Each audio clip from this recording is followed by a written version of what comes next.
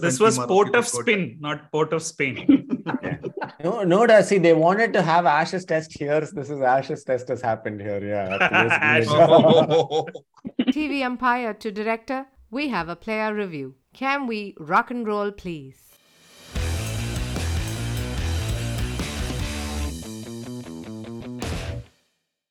Hello and welcome to episode 80 of Bits and Pieces, the world's friendliest cricket podcast.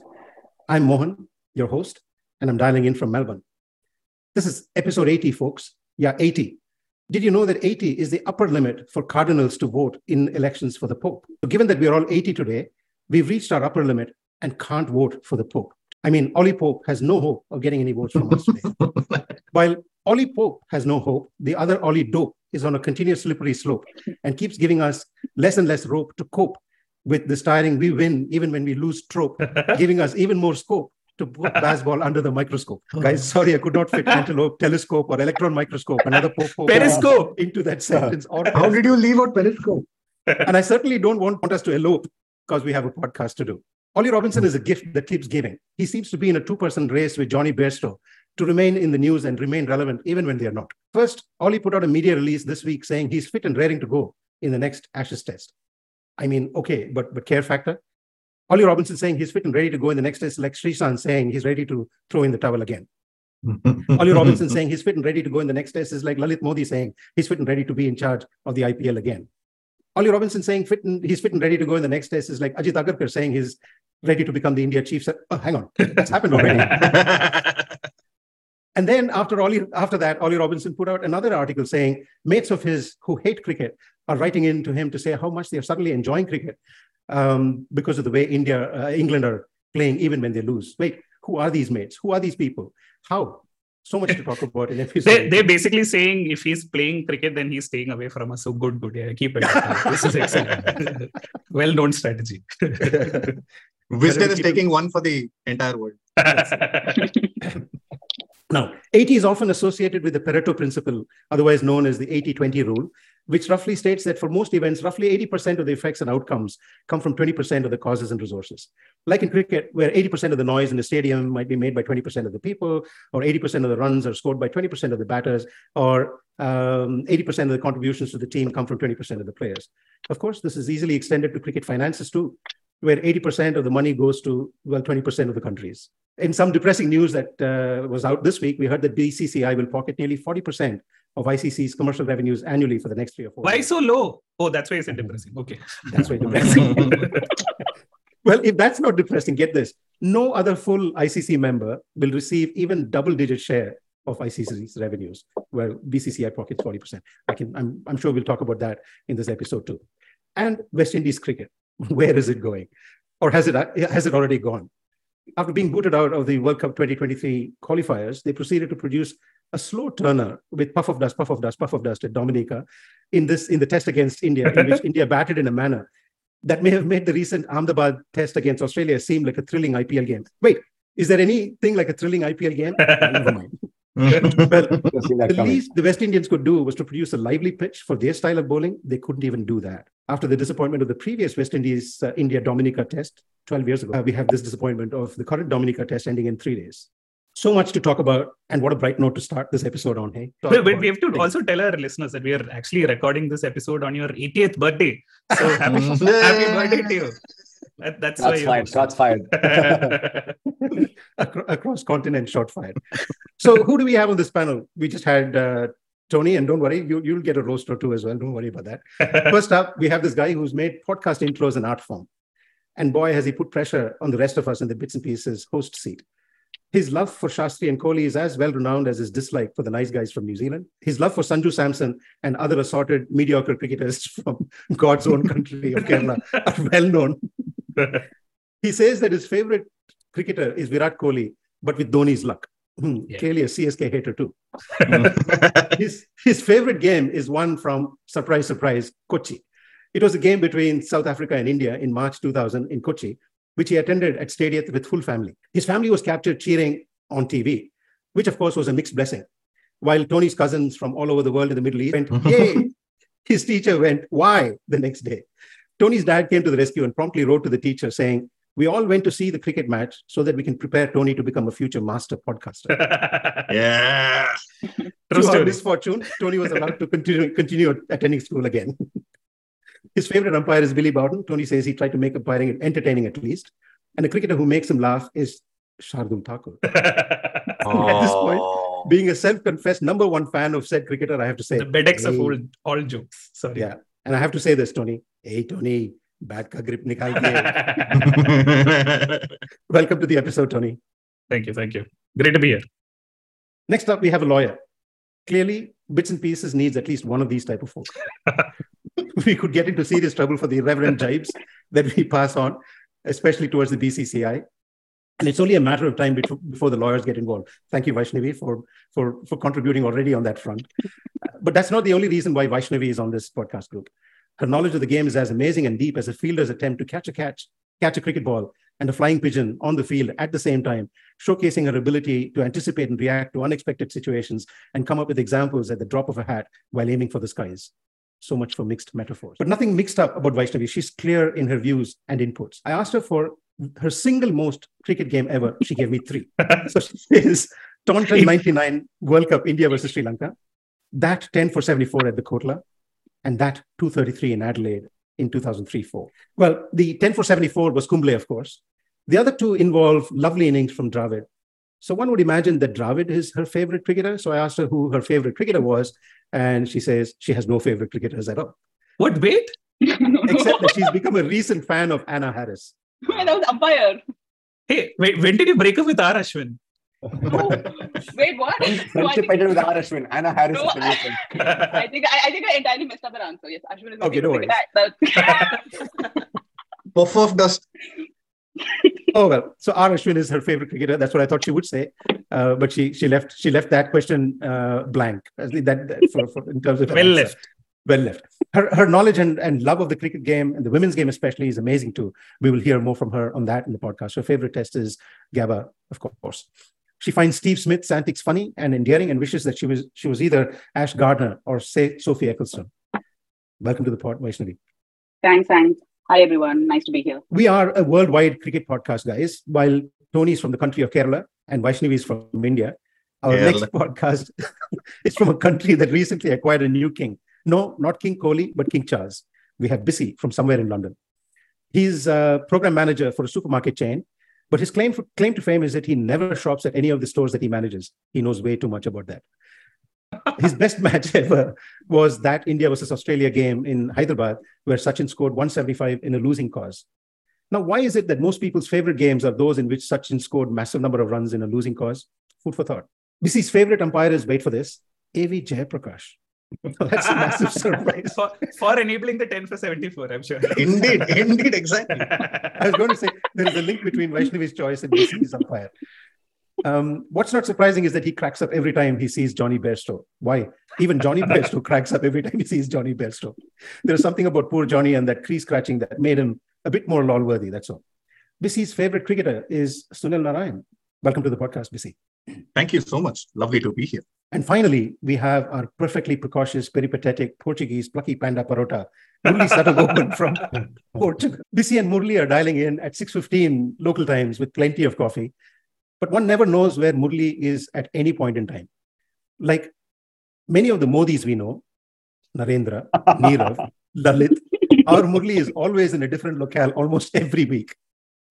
However, unlike said Modis, I better not complete that sentence. Yeah. Otherwise, we might need our lawyer pronto. Yeah. It's a good time to ask Vaishnavi if this is grounds for Mohan to be disqualified as an MP from the room. Yeah. Murli is head of business at a company called PandaDoc. His favorite game is also, surprise, surprise, that Gabba test. Although Sachin's 175 heartbreak is a close second, along with Stokes' Headingley test. So lots of people going for Sachin's 175 heartbreak. His favorite umpire is also Billy Bowden for the theatrics. And then he says, Bucknell. Bucknell? Really? Murli finds Srison and his antics incredibly laugh-worthy.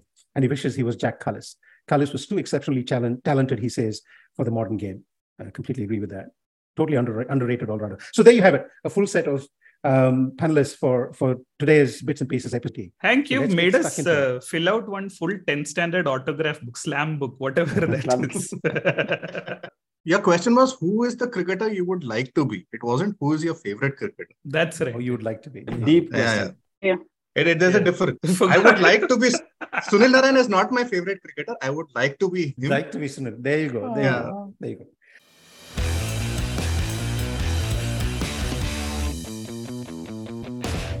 All right, let's get stuck into it. There's so many things to talk about. India and the West Indies, the amazing debut by Jaiswal, Ashwin's 12-4 or something, whatever he got, Ashes preview.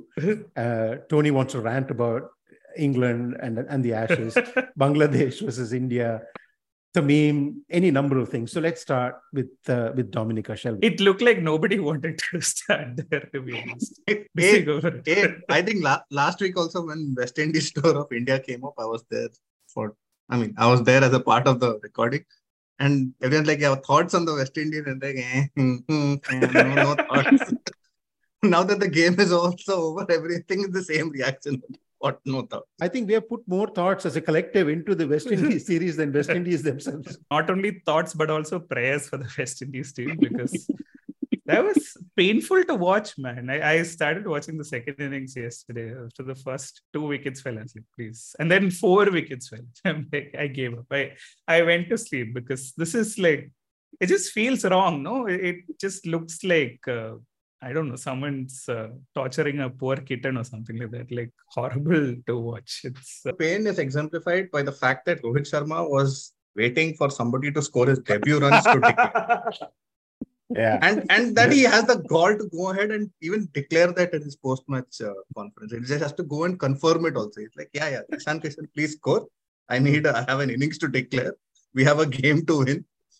And that is how absurd it is. I was just surprised about Ishan Kishan because I would have thought he would have had bare minimum sense that they're going to declare, let me score 1 run faster. 16 balls, I kept waiting for that guy to score that 1 run and then they declared. I was so heartbroken. And I also have never seen what I cannot define as anything else but a home test disadvantage. West Indies, who prepares? You know this, right? Our Ashwin actually had to pay a lot of excess baggage because he had brought that pitch along with him with the cricket kits and all of that, and like custom stopped him saying you pay extra, but he paid and like just rolled out that pitch and went for 12-4. I also felt like they picked a team, whoever was available or whoever did not go to their job that day. They said, you can please come and play for us. But I felt like their spinners, they hardly looked like anybody who could, do anything on that pitch. And Ashwin comes and says, I have been sleeping during the day at home. Don't worry. I'm prepared for this entire thing for West Indies weather. Comes and just runs through the attack. It was quite painful, as Tony says, to watch. His wife may well have said, for this, you did all that. I think Dominica incidentally stands for total domination by India and West Indies falling like dominoes. So it was absolutely chaotic. But also, I think for West Indies, Rakeem Cornwall couldn't bowl for 2 sessions. 3 sessions, right? 2 sessions he was off, and then another session he had to do jail time and wait. And then, I think his first ball back, he got Kohli or something like that. So, but I mean, anyway, not like they would have pushed it any further, but their batting display was pretty horrible, except for newcomer, what is his name? Athanase. Yeah. He looks damn good. I really enjoyed Yashasvi Jaiswal's batting. It was just quite amazing. His composure was for a debutant. It looked like he'd been on the park for ages already. He's just 21. Which he was. He's just 21. New sticker. He's 21. Seriously. Forget 90. He's 21. Wasim Akram sticker should be put there. He's only at 21. But what was painful for me was Kohli. I mean, I think there is something going on there. Sorry, Tony, but watching him was quite painful. I did watch a fair bit of that. I thought this was an opportunity, especially for him and Rahane, to do stuff. Rohit's place is secure. Not that Kohli's place is not secure. And Gill, should be given an extended run at 1 drop.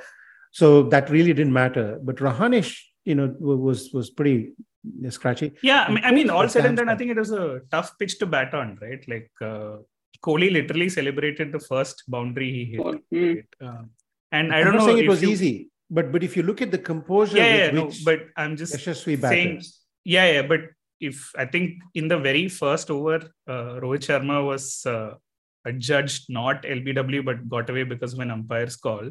And Gill didn't last long. Rahane didn't last long. So I guess Kohli felt like he needed time in the middle, and it was horrible to watch. He was dropped twice before finally being dismissed. But I feel like it was one of those pitches where not too many people got in or got going. Right? Tony in full apologist mode. No, not at all. It was a really, really bad match to watch. It was like, why? All around. To me, it seemed like the Indian batting was like an ode to the number 3 that they dropped. And like we'll show you how Pujara used to bat. Like, don't forget him. All of us will just dig in and tribute match for Pujara. Proper tribute innings from all the guys who batted. Nobody got going. Everybody looked out of touch apart from Yashasvi. One of the things I felt like was, I have not seen much of the times when people play those tour games, right? When India will play one board president's 11 of some England or somebody like that when they go and play in Australia.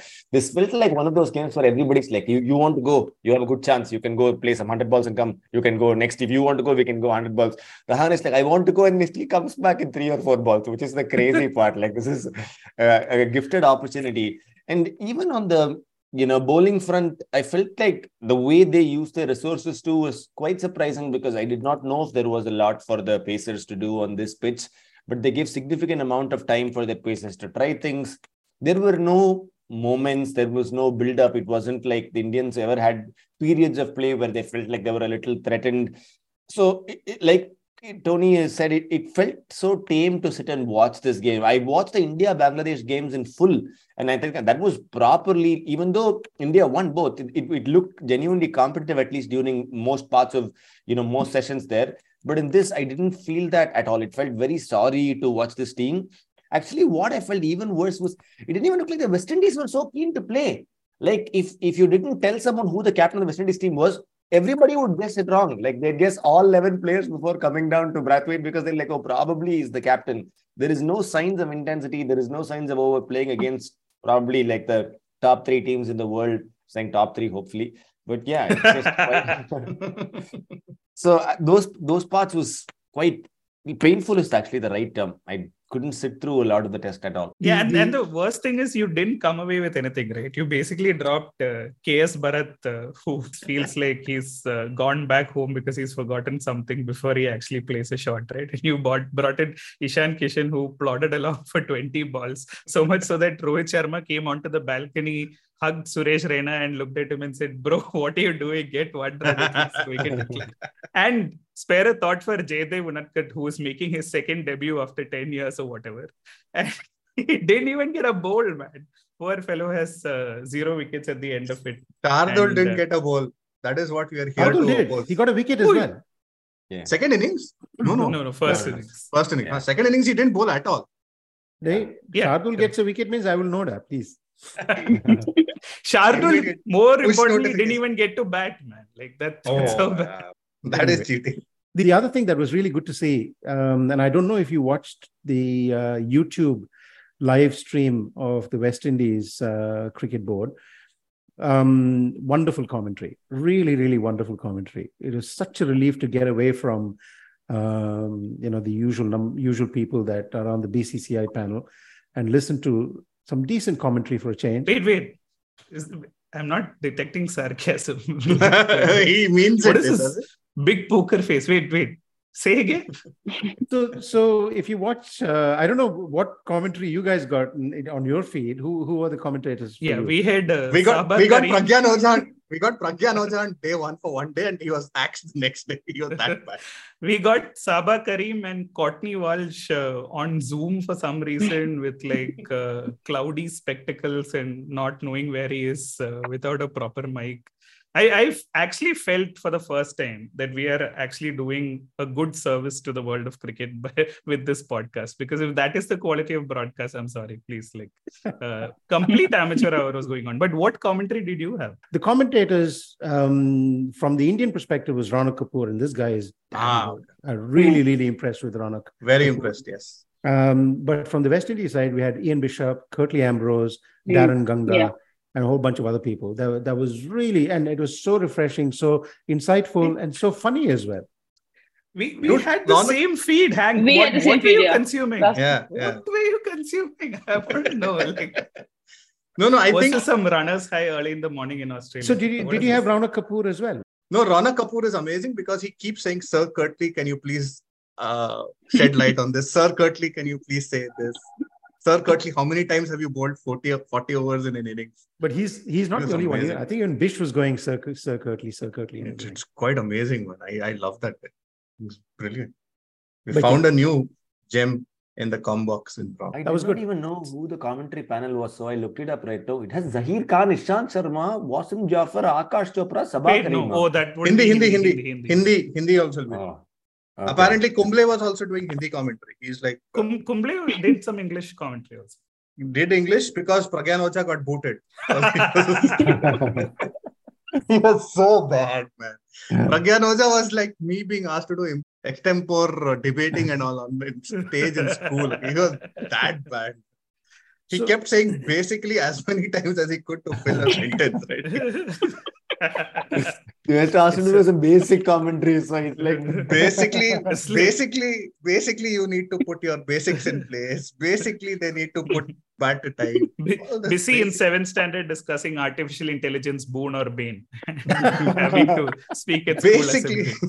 Basically. I guess the upshot is that Ashana has got 2 days to prepare for his next video. That's about it. yeah. And I'm sure he has plenty to talk about because he got 12 wickets or something in this game. So there'll be a big. We didn't even discuss the best commentary in the match. Busy Ishan Kishan behind the stumps. Oh man! Oh god! So I think the major grouse we had with KSB is that he can't bat, and that he's absolutely useless as far as encouraging from behind the stumps.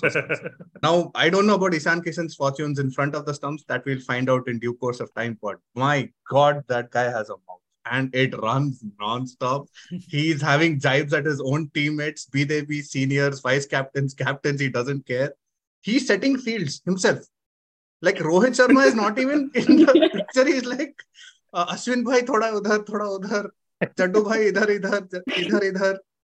Then he's like, ये घुमा रहा है, ये out हो जाएगा, इसको पता नहीं कितना turn हो रहा है. He's non-stop. It is crazy.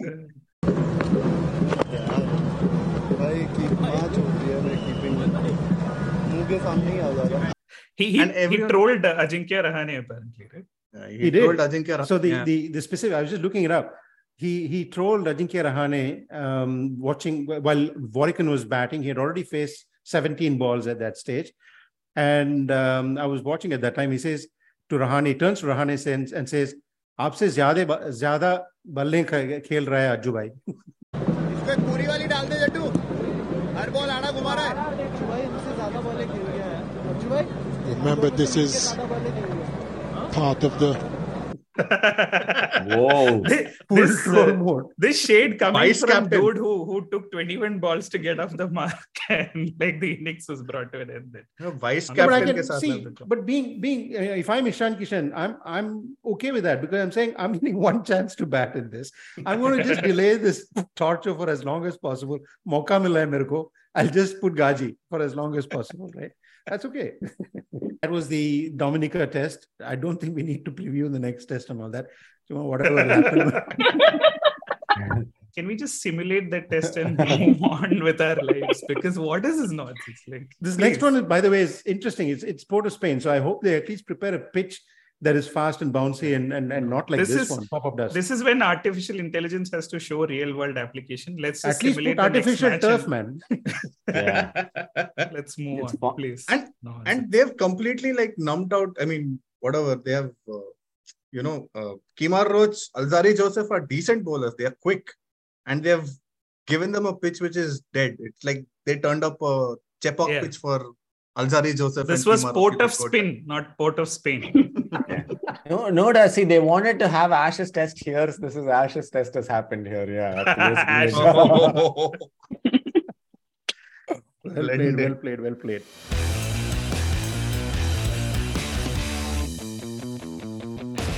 That's a good segue into Ashes. So first, we'll let Tony have his rant for a little while, and then we'll talk about the next Ashes test. Go for it, Tony. What is there to rant about? My rant is not ranting. There has been what no you're game thinking it is about. Yeah, I know exactly. Which is why I said it's not about what you think. He's done right up. He's looking at the screen. It is basically something very different. Cuties. I want to call attention to some very non-cute things that have been going on. A matter of grave concern. Our friend Nitin Sundar, the physical avatar of Stats Guru, is finally losing his memory. I don't know if you guys heard on Bits and Pieces last week and on Heads and Tails. The same Nitin Sundar who used to be called up by Sampit Pal whenever there is a power cut at Cricinfo to ask, Macha, how many balls did Sanjay Bangar leave outside the off-stump in his test career? Or what was the headline when Sujit Somasundar was bowled by Shoaib Akhtar in the Chennai test? Cannot remember cricket from the last decade anymore. But don't take my word for it here. Take a listen at what he actually said.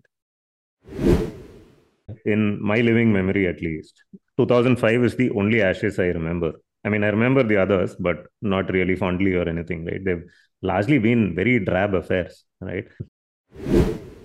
The reality is that we barely remember the last Ashes that happened in England. I absolutely don't remember the last one that happened in Australia. The Ashes have been a bore fest for a while now. That we barely remember the last Ashes that happened in England. I barely remember the last Ashes that happened in England. Guys, come on. What is going on? How can you not remember the 2019 Ashes? Does the same Ashes when Smith and Warner returned from the sandpaper ban, where Steve Smith walked into the first match, took Australia from 120 for 8 to 284 before removing the grip of his bat and kneeling down onto the pitch to inscribe Daddy's home. But Nitin Sundar can't remember this because Baseball says it was not exciting, and Baseball is an honorable man. This same Ashes where Jofra Archer was breathing so much fire that he was disallowed from entering into Lords because they didn't have a designated entry for Dragons, hit the returning daddy on his neck to leave him out of action for 3 innings and gave England a chance to dance. But Nitin Sundar can't remember this because Baseball says it was not exciting, and Baseball is an honorable man. The Ashes where we witnessed the first time Marnus Labuschagne in all his awkward glory. Not the milk toast get rolled by Stuart Broad at short leg Marnus of this Ashes, but the toasty sandwich in pocket collar up clone of Steve Smith who smashed it to all parts. But Nitin Sundar can't remember this because Baseball says it was not exciting, and Baseball is an honorable man. Honorable man. The same Ashes where England were staring down the barrel after being bundled out cheaply in the third test as Tim Paine cried, "Made in heaven, 67" at the innings break, only to be denied a win by the heroics of Ben Stokes and the glass cleaning by Jack Leach. But Nitin Sundar can't remember this because Baseball says it was not exciting. And Baseball is an honorable man. An Ashes where Justin Langer, who believes theories in the dressing room is the domain of only one man, not even an oligopoly, took his team to Gallipoli to be inspired, earned the nickname Bin Laden by his players, went on to kick a bin laden with litter, and then sheepishly stuffed everything back in together, making a whole effing series on Amazon Prime. But Nitin Sundar can't remember this because Baseball says it was not exciting. And Baseball is an honorable man. A series that was actually close and ended 2-2 is not memorable. But then what do I know? I thought India got independence in 1947 when it actually started only in 2014. Let's take a minute to celebrate the recency bias ball and also pray for our dear friend Nitin Sundar. So conclusion is that it's not baseball but bias ball. Bias ball, yeah. Recency bias. To be more specific. Well played. Wow. Well, what's more? I mean, you talked about misty glasses of Lyon and Leach and Stokes and so on. Well, Lyon missed that stumping. Yeah. And you can never forget that. The thing in test that I will never, the test series that I'll never forget is Lyon saying, Langer wanted the entire team to watch that last day's play again. And you say, I can't do that. I can't bring myself to do that. He forced the entire team to watch that entire last day's play. Yeah. And it was excruciating. Not only did Lyon miss that run out, I think just when they need 2 runs, they got Ben Stokes LBW. Yes, but they ran out of They reviews. were out of reviews. Yeah. Because they burned a silly review. Well, Tim Payne. And Steve Smith came back in the next match and scored a double 100. So I can't remember any of this. No. Sorry. I'm just a quick distraction on the Langer take. I'm feeling for KL Rahul, who will be at Lucknow Super Giants next year. Gautam Gambhir and Langer on either side. Yeah. He's like, watch this again. You have to tell us the news first, Bissy. Oh, the news is that Andy Flower is on his way out as coach, advisor. I don't know what he does. He was batting consultant for Australia during WTC. So he's no longer going to be with the Lucknow Super Giants in the next season and is being replaced by Justin Langer. And there is no news around Gautam Gambhir. He continues to be mentor, I suppose. Mentor and instigator in chief so that he can fight on the field. Yeah. But the only good part about will be more toxic, Langer plus Gambhir or Ricky Ponting plus Ganguly? Langer plus Gambhir. It's such a set template. And Ganguly doesn't do anything. Ganguly is like he's given up on life after being Jay Shah's friend. So, he's just there collecting his checks and he's moving around. And I don't think it may not be a bad idea, whichever team that you're talking about.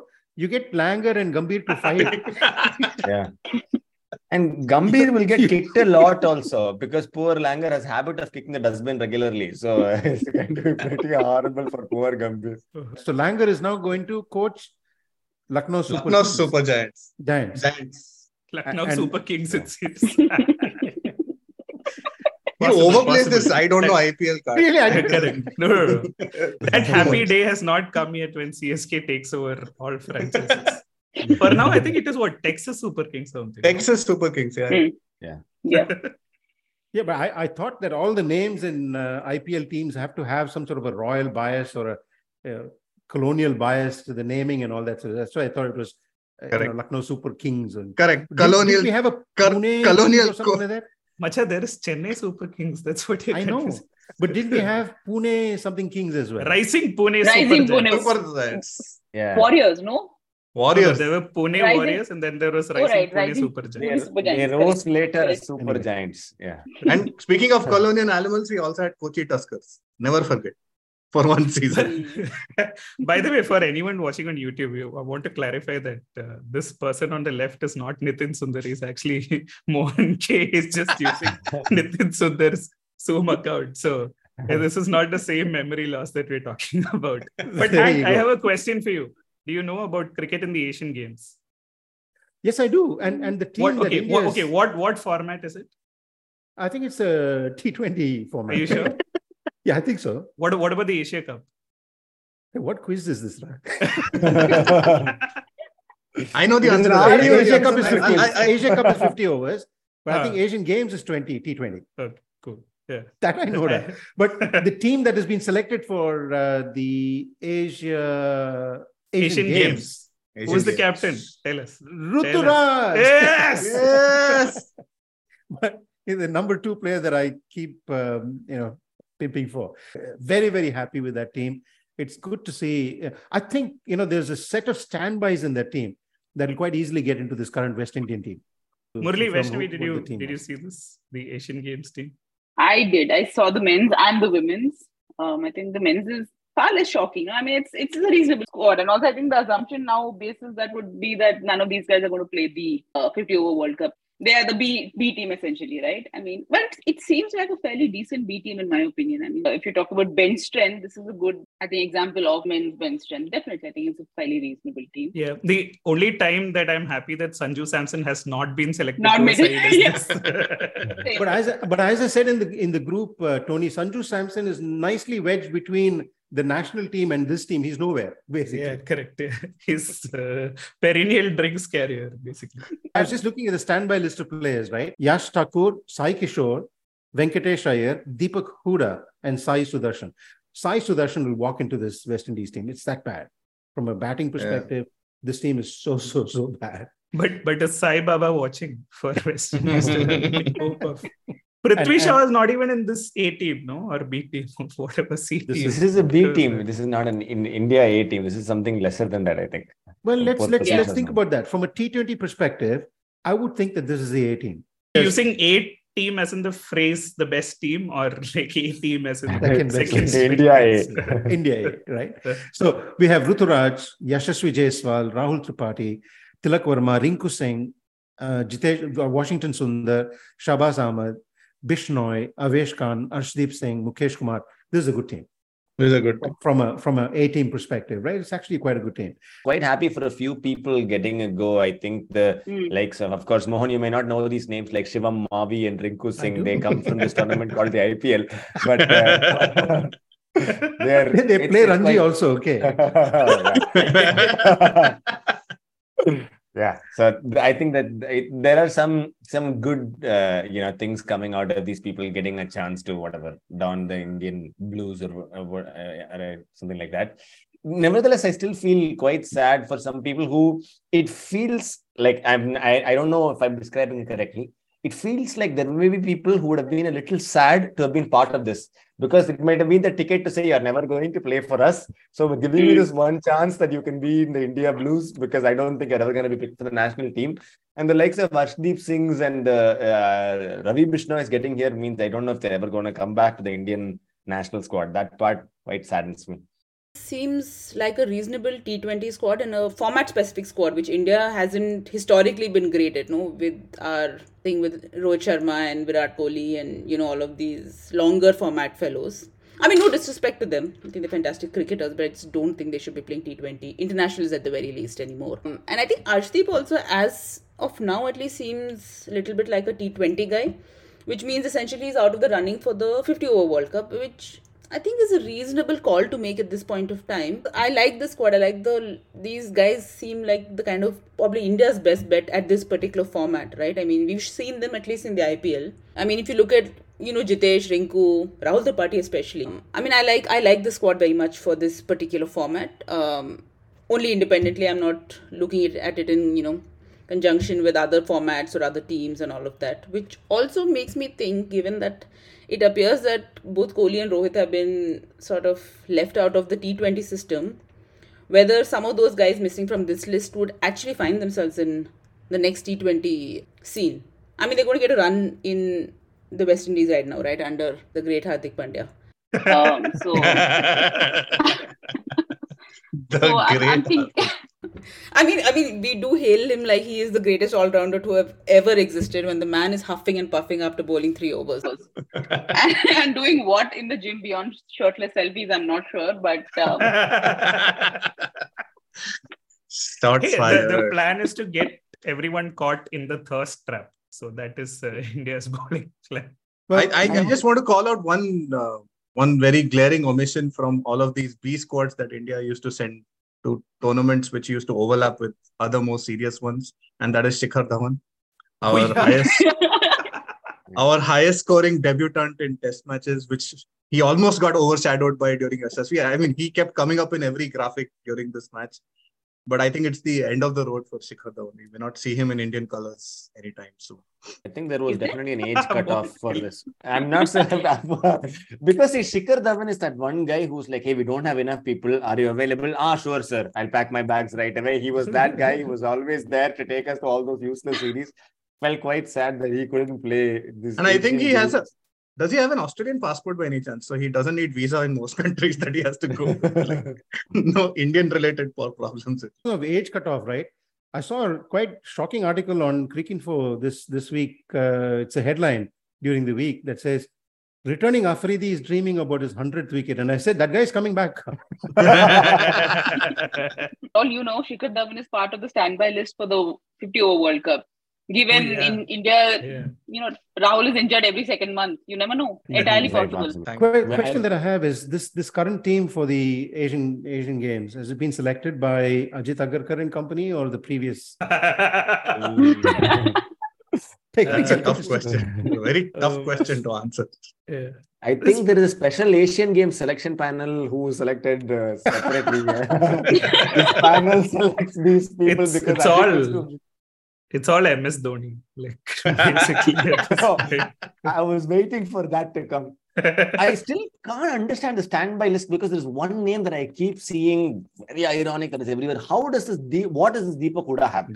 What videos has he taken? Who has he have ransom in his house, in his basement?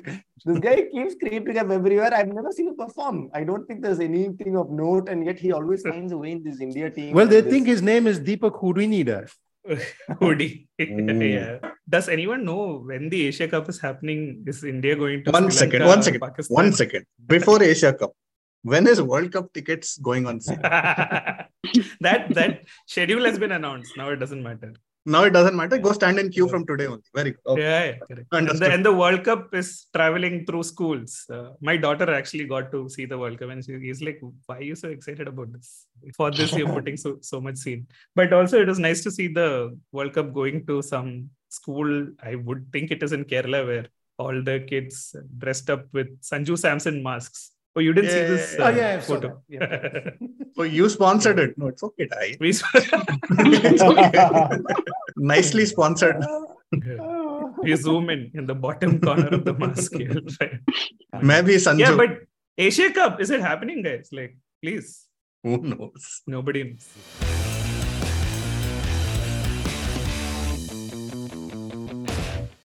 But the Bangladesh versus India women game,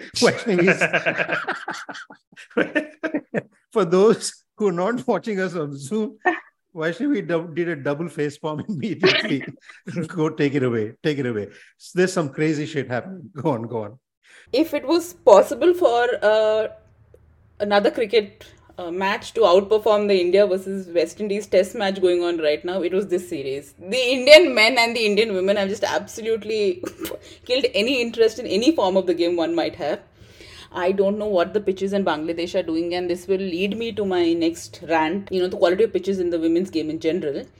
But when you look at this particular series, not once has anyone scored above 120. So bear in mind, they have not even gone at a run a ball, and this is a T20 series we're talking about. God-awful pitches, absolutely making no runs, and I think it's not going to help the women's game if you're going to create what is essentially one cotton mattress and ask them to play on it, because it doesn't help viewers.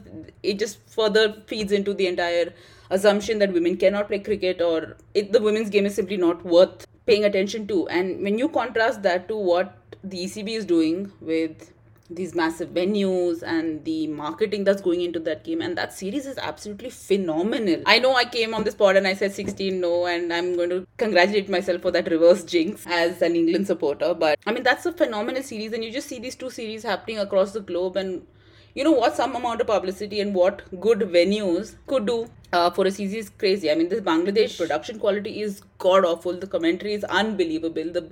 I think the bails don't light up on the stumps. That's where we are at. And all 6 matches are happening in the same stadium. On the same pitch. Vaishnavi, we know where you're going with this. You're basically saying actually cricket should happen only with England, Australia and India women. Right? That's Absolutely not. But I think a lot of people complained. I complained during the Emerging Women's Asia Cup also, right? Wherein the pitches were played on the matches were played on these really slow, sluggish surfaces, and spinners I think Shriyanka Patil had some ridiculous return after 2 matches. I think she took 9 wickets or 7 wickets for maybe a dozen runs, right? And I mean, when all your spinners have such returns and none of your batters are beyond, let's say, 100 or 110 strike rate, it's just not ideal for the game, because presumably T20 is looked at as the format that can grow the game, right? But if you're scoring at sub 6, it's not doing what you intended it to do. I can't imagine a newcomer coming and watching the Emerging Asia Cup or this India-Bangladesh series and feeling remotely invested in this game at all.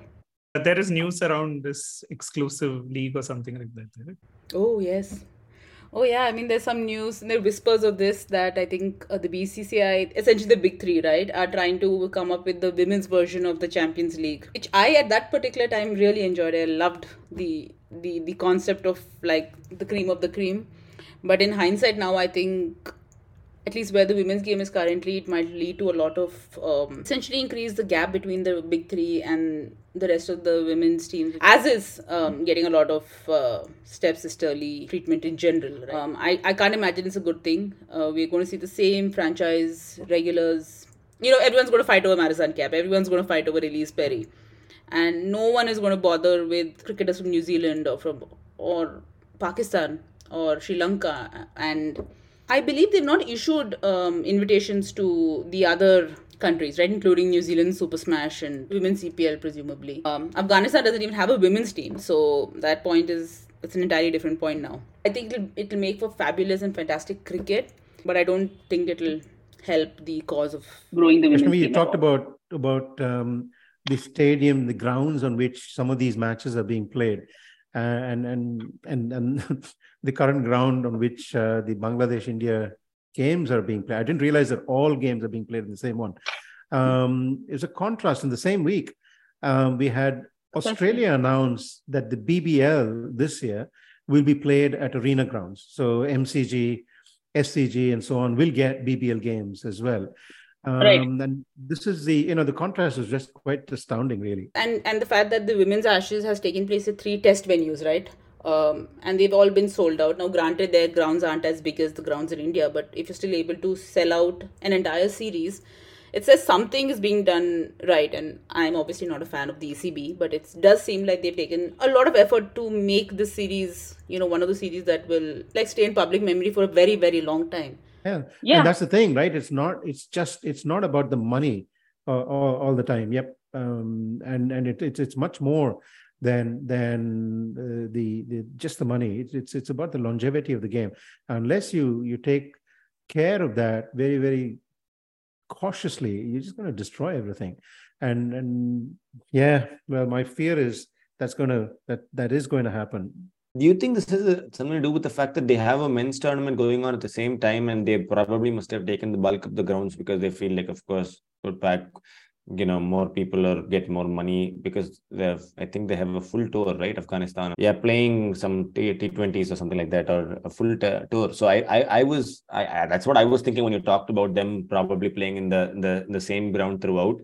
The quality of the game in terms of the pitch, in terms of the ground, in terms of the commentary, that is quite appalling. But I think they clearly positioned both of these men's and women's games at the same time because they could give the women whatever grounds were left after the men took all the good ones, I think, and then whatever Tamim allowed them to play on or something like that. I think one of the news which sort of slipped by under the radar was equal prize money for the men's and women's events under the ICC. Nicely they tried to hype that up so that they can slip the BCCI news under the radar, right? So, I mean, that's development, long overdue, obviously.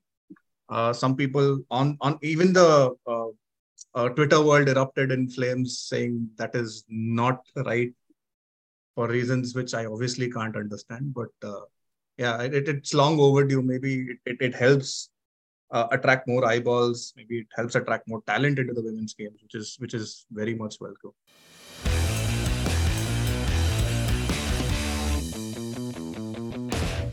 Good morning. This is you're dreaming like Dream 11. And talking about Dream 11, by the way, that you're Dream sure you 11 don't have jersey. Oh God! Is it the one you're wearing, Tony? Is that no? I have. This was not spat on. The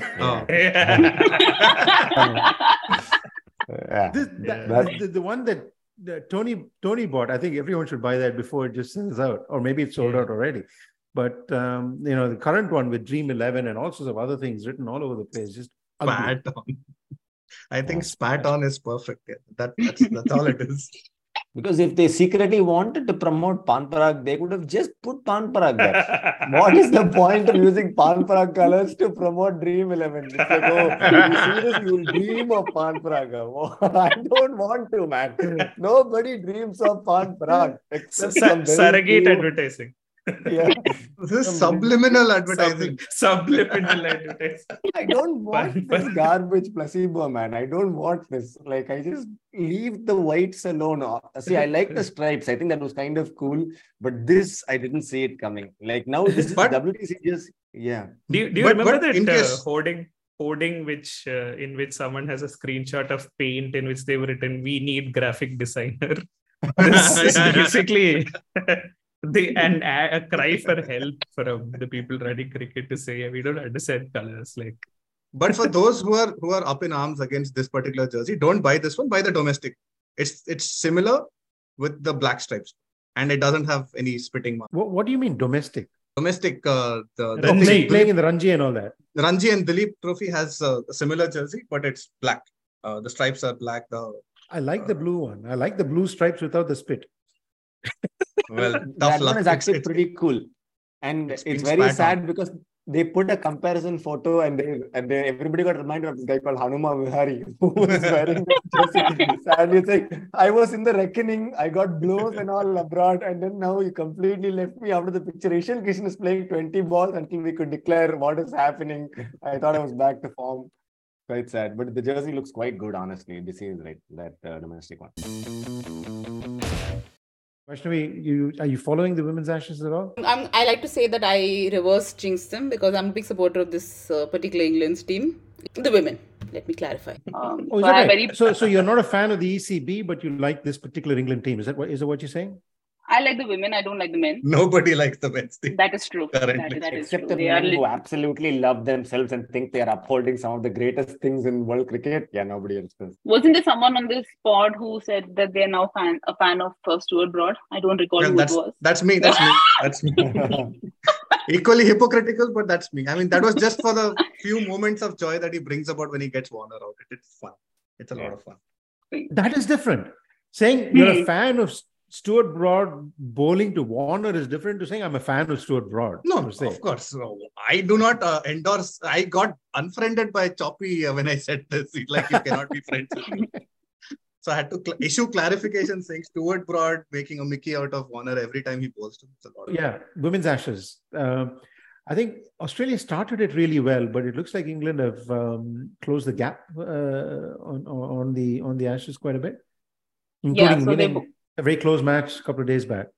Correct. So I think when Australia got that big lead from the test match, right, when they got 4 points, and now 4 points, and now they're both tied at 6-6, which essentially means Australia need to win both matches to win the Ashes, but they will retain it if they win one more. Yeah, because they hold the previous Ashes, right? Which is, I think, a concept that I fail to understand, the concept of retaining the Ashes, given it's a multi-format series and there's a lot going on. And the fact that in both the men's and the women's, you essentially give a head start to the team that has the Ashes, right? They have an advantage, or even the BGT, right? I mean, you give a head start to the team holding it. So but it's been, I think, an incredible series and testament to the fact that if you allow women to play at good venues, they will put up good quality cricket. And we are seeing amazing venues with, in my opinion, the two best teams in the world. Imperfect teams. I think we've seen that now very clearly. Australia is an imperfect team. Whether it's Lanning Juju or it's simply the fact that no one, I think, held their nerve enough to expose their flaws on such a consistent basis. But we've seen that it is a flawed team. England have somehow miraculously gone from being absolute chokers to being, nearly chokers and holding their nerve. And I think it's been just fantastic series. It's enjoyable. I mean, so good that I haven't watched Ashwin bowl in his first innings because I was completely distracted by the by the ODI. We've had some high-level cricket. How about you all? Have you all been watching? I have not been watching, but I've been following the games closely and reports and stuff like that. And so just to clarify something that you said earlier, women's series, and this question was posed in the group as well. So I think it's time to clarify exactly how points are scored. So there is 4 points for a test win, 2 Correct. points for an ODI, and 1 And 2 point for a points. T20. 2 points. Two Oh, 2 points for a points. T20. Yeah. Okay. It's red ball and white ball. Okay, so 4 and 2 for the other games. So, but the series, you just accumulate points. It's not as if you have a test series or a one-day series No. or a T20 series. No. It's just one series, which is a composite of everything. Yes and no. Yes and no. Because they did award them medals for the test. England did win the T20 series, but then it is a composite ashes. I think it works like, school marks, midterm, separate, whatever, but then all ends up to the end term.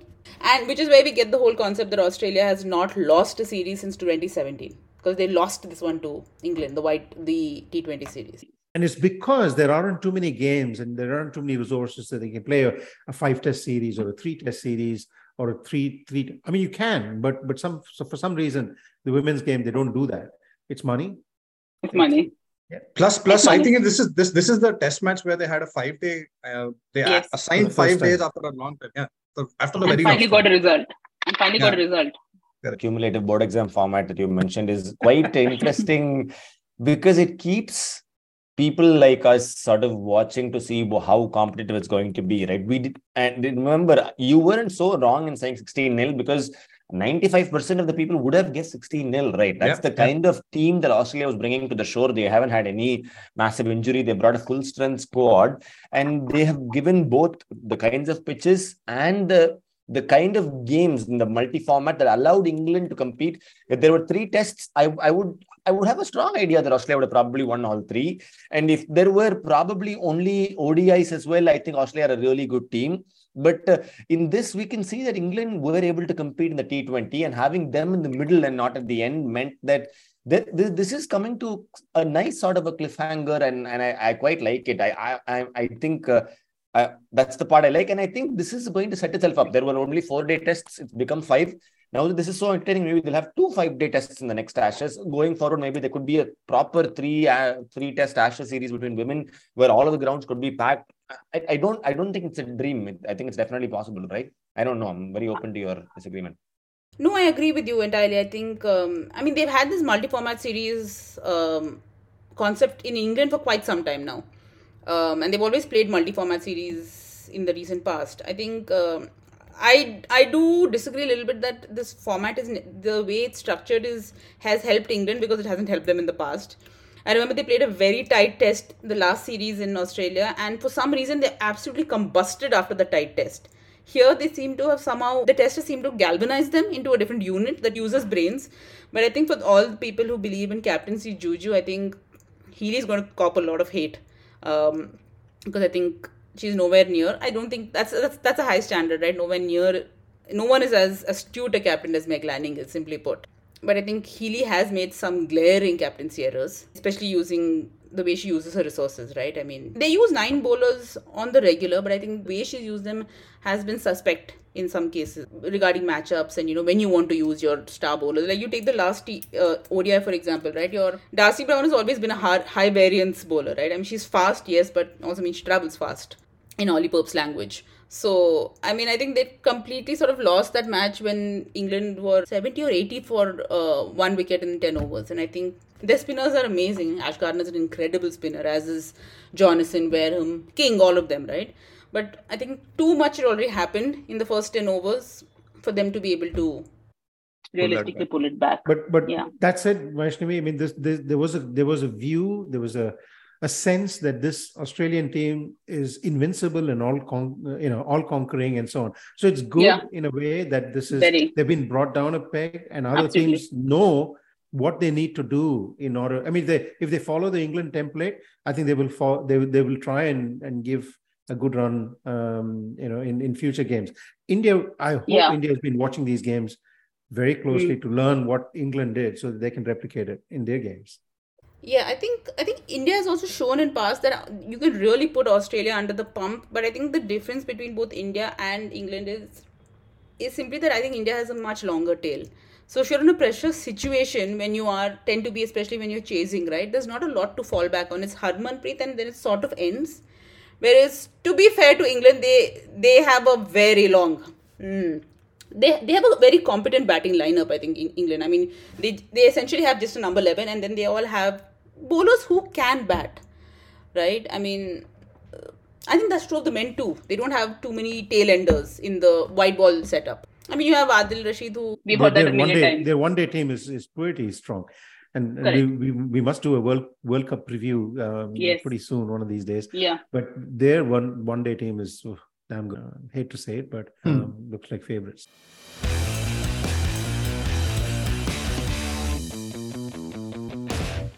By the way, that's not going to be known as the MLC anymore. It's already known as the Royal Basmati Major League. Please get that right. It's the Royal Basmati Major League Championship. But in future years, is going to be known as the Royal Basmati World Championship. Okay. It will become World Championship. In the USA. Everything in the USA is World Championship. So have you been watching any of the MLC? I have one news from the MLC which I wanted to really pick on and that is concerning Sunil Narine, the cricketer that I want to be. He was supposed to be in the MLC game on Thursday, fly for the Vitality Blasts on Friday, and then come back again for the MLC game. And he chose not to do that. So that's the kind of cricketer life that I would want. But I get to say the Vitality Blast. But I think it points to a larger future. I think Kieron Pollard gave an interview to Cricinfo where he said that this is what he had predicted a long time ago, and he's glad that he's the front runner in terms of saying no to national duty and bondage to the national boards, and instead just look out for yourself as an individual, trade your wares wherever the highest bidders are there. And that's pretty much the template that the likes of Sunil Narine and others will follow. Andre Russell will take up. And it is a point of concern for the likes of the ECB and others right now as well, because it's a huge bonus. I suspect the people, the teams with big resources, depth of resources like India and England and so on will have less to worry about. It is countries like Afghanistan and West Indies. West Indies will splinter if this continues on. Right? They'll just not exist. And if they continue to play like they did in Dominica, that'll hasten the departure. But you really can't fault the way West Indies play because they hardly have a structure to support a test team. Their domestic system hardly supports a longer format of the game, right? Ambrose was ranting on air saying that, you're asking me questions about Bairstow getting stumped and all that. I am from an era where we would turn up at the drop of a hat to play a 5-day game. And that just doesn't happen anymore, right? In the West Indies, at least. So for them, for you to expect them to be competitive at this level is not going to be practical. It's just not there. So anyone who's turning up even right now for West Indies national duties in whites is doing CSR, plain and simple. And is doing it out of love for the game or because they can't get a contract in MLC or Royal Basmati or Cycle Agarbatti or whatever it is. So I think that's the reality that is there in front of us as future players from that region. At least they always feared that players from the West Indies will be drawn towards Major League Basketball. In the NBA or the Major League Baseball leagues because that's closer home for them, and it's a lot more attractive for them. But even if that didn't happen, now for sure. Cricket itself is taking them away from the test scene. Basically, one person that bucked the trend that you're talking about is Alik Athanaze. At the end of day one, he was interviewed by Bish and Ronak Kapoor. And I'm not sure if Kirtley was also there. Darren Ganga was there, I think. And they were talking to him about test cricket and one-day cricket. He made the mistake of saying he doesn't rate white ball cricket at all.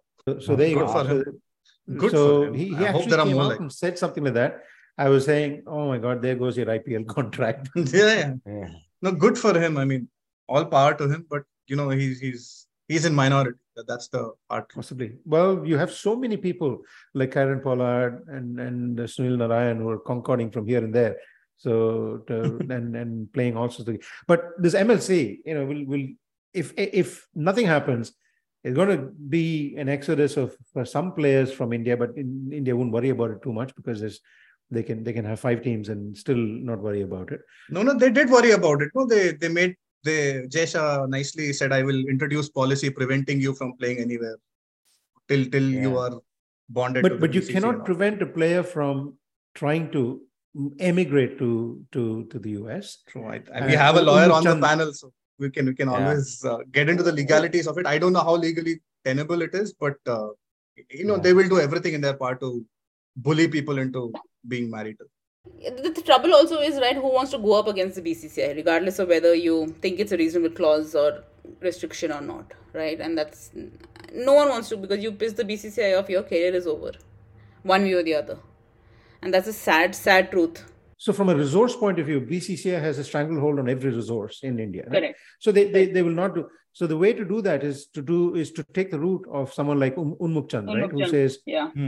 I don't care about your central contract. I don't care about the chains you place on me and my ability to ply my trade wherever I want, like a Karen Pollard and all that, who's challenging that system over there. And the WICB is powerless to do anything about it. But the other route is to actually, get a working visa and move to the US. Once you're there, you can play for any team, and that's not no one's going to stop you doing that. Yeah, and there is a good sort of transfer of power also that's happening, right? Where, for example, what Unmuk Chand would have been losing was to look and play against the senior most players in the world and learn from them. Now he's like literally playing with Rabadas and Faf du Plessis and every other big player is there sitting in the league with him. He's missing nothing, and he's there comfortably in the United States. He has zero stranglehold, as Mohan put it, from the BCCI. I think it's quite good for him. He's able to play good quality cricket against good teams and still make money out of it and not be worried about, being arrested or, being ostracized or whatever. So I think this is genuinely good for the larger good of the sport, considering the kind of millions of dollars BCCI is making year after year. And the other thing that this will do, which is why I like it, is the spread of the game, in the US will be independent of what the ICC is unable to do. So the ICC is not able to do anything very serious over there. But this will enable. The only downside is, what it will do to West Indies cricket. I see this is a major danger to West Indies cricket. But, 20-30 Indian players just moving away from India to grow roots in US. Pretty good. Why not? Prithvi is applying for this passport, I think, is happening right now as we speak. So any moment, he might do that. He might do that. His other colleagues and even juniors have overtaken him with the century by Jaiswal on debut. On this subject, hasn't Cricket Australia prevented a couple of their players from playing in the 100 this year? Maxwell, I remember. I don't remember the other name. I know there are two, and I know that Cricket Australia has pulled them out of the 100. Presumably by offering the money. We got to be very careful about restriction of trade, right? The Players Association in Australia is pretty strong. Correct. And the moment Cricket Australia tries too many tricks of this sort without giving adequate reasons for, and the best way to do it is managing player workload and all that sort of stuff. Mitch Marsh is the other player. Mitch Marsh, is it? Mitch Marsh. Okay. And this is ostensibly to manage their workload ahead of the build-up for the 50 World. BC, that's the only way you can do it, because anything else will be restriction of trade. Yeah, makes sense. And you can't actually go down that path, because the Players Association here will just jump in and say, you can't do that. It's their ability and their right to make money.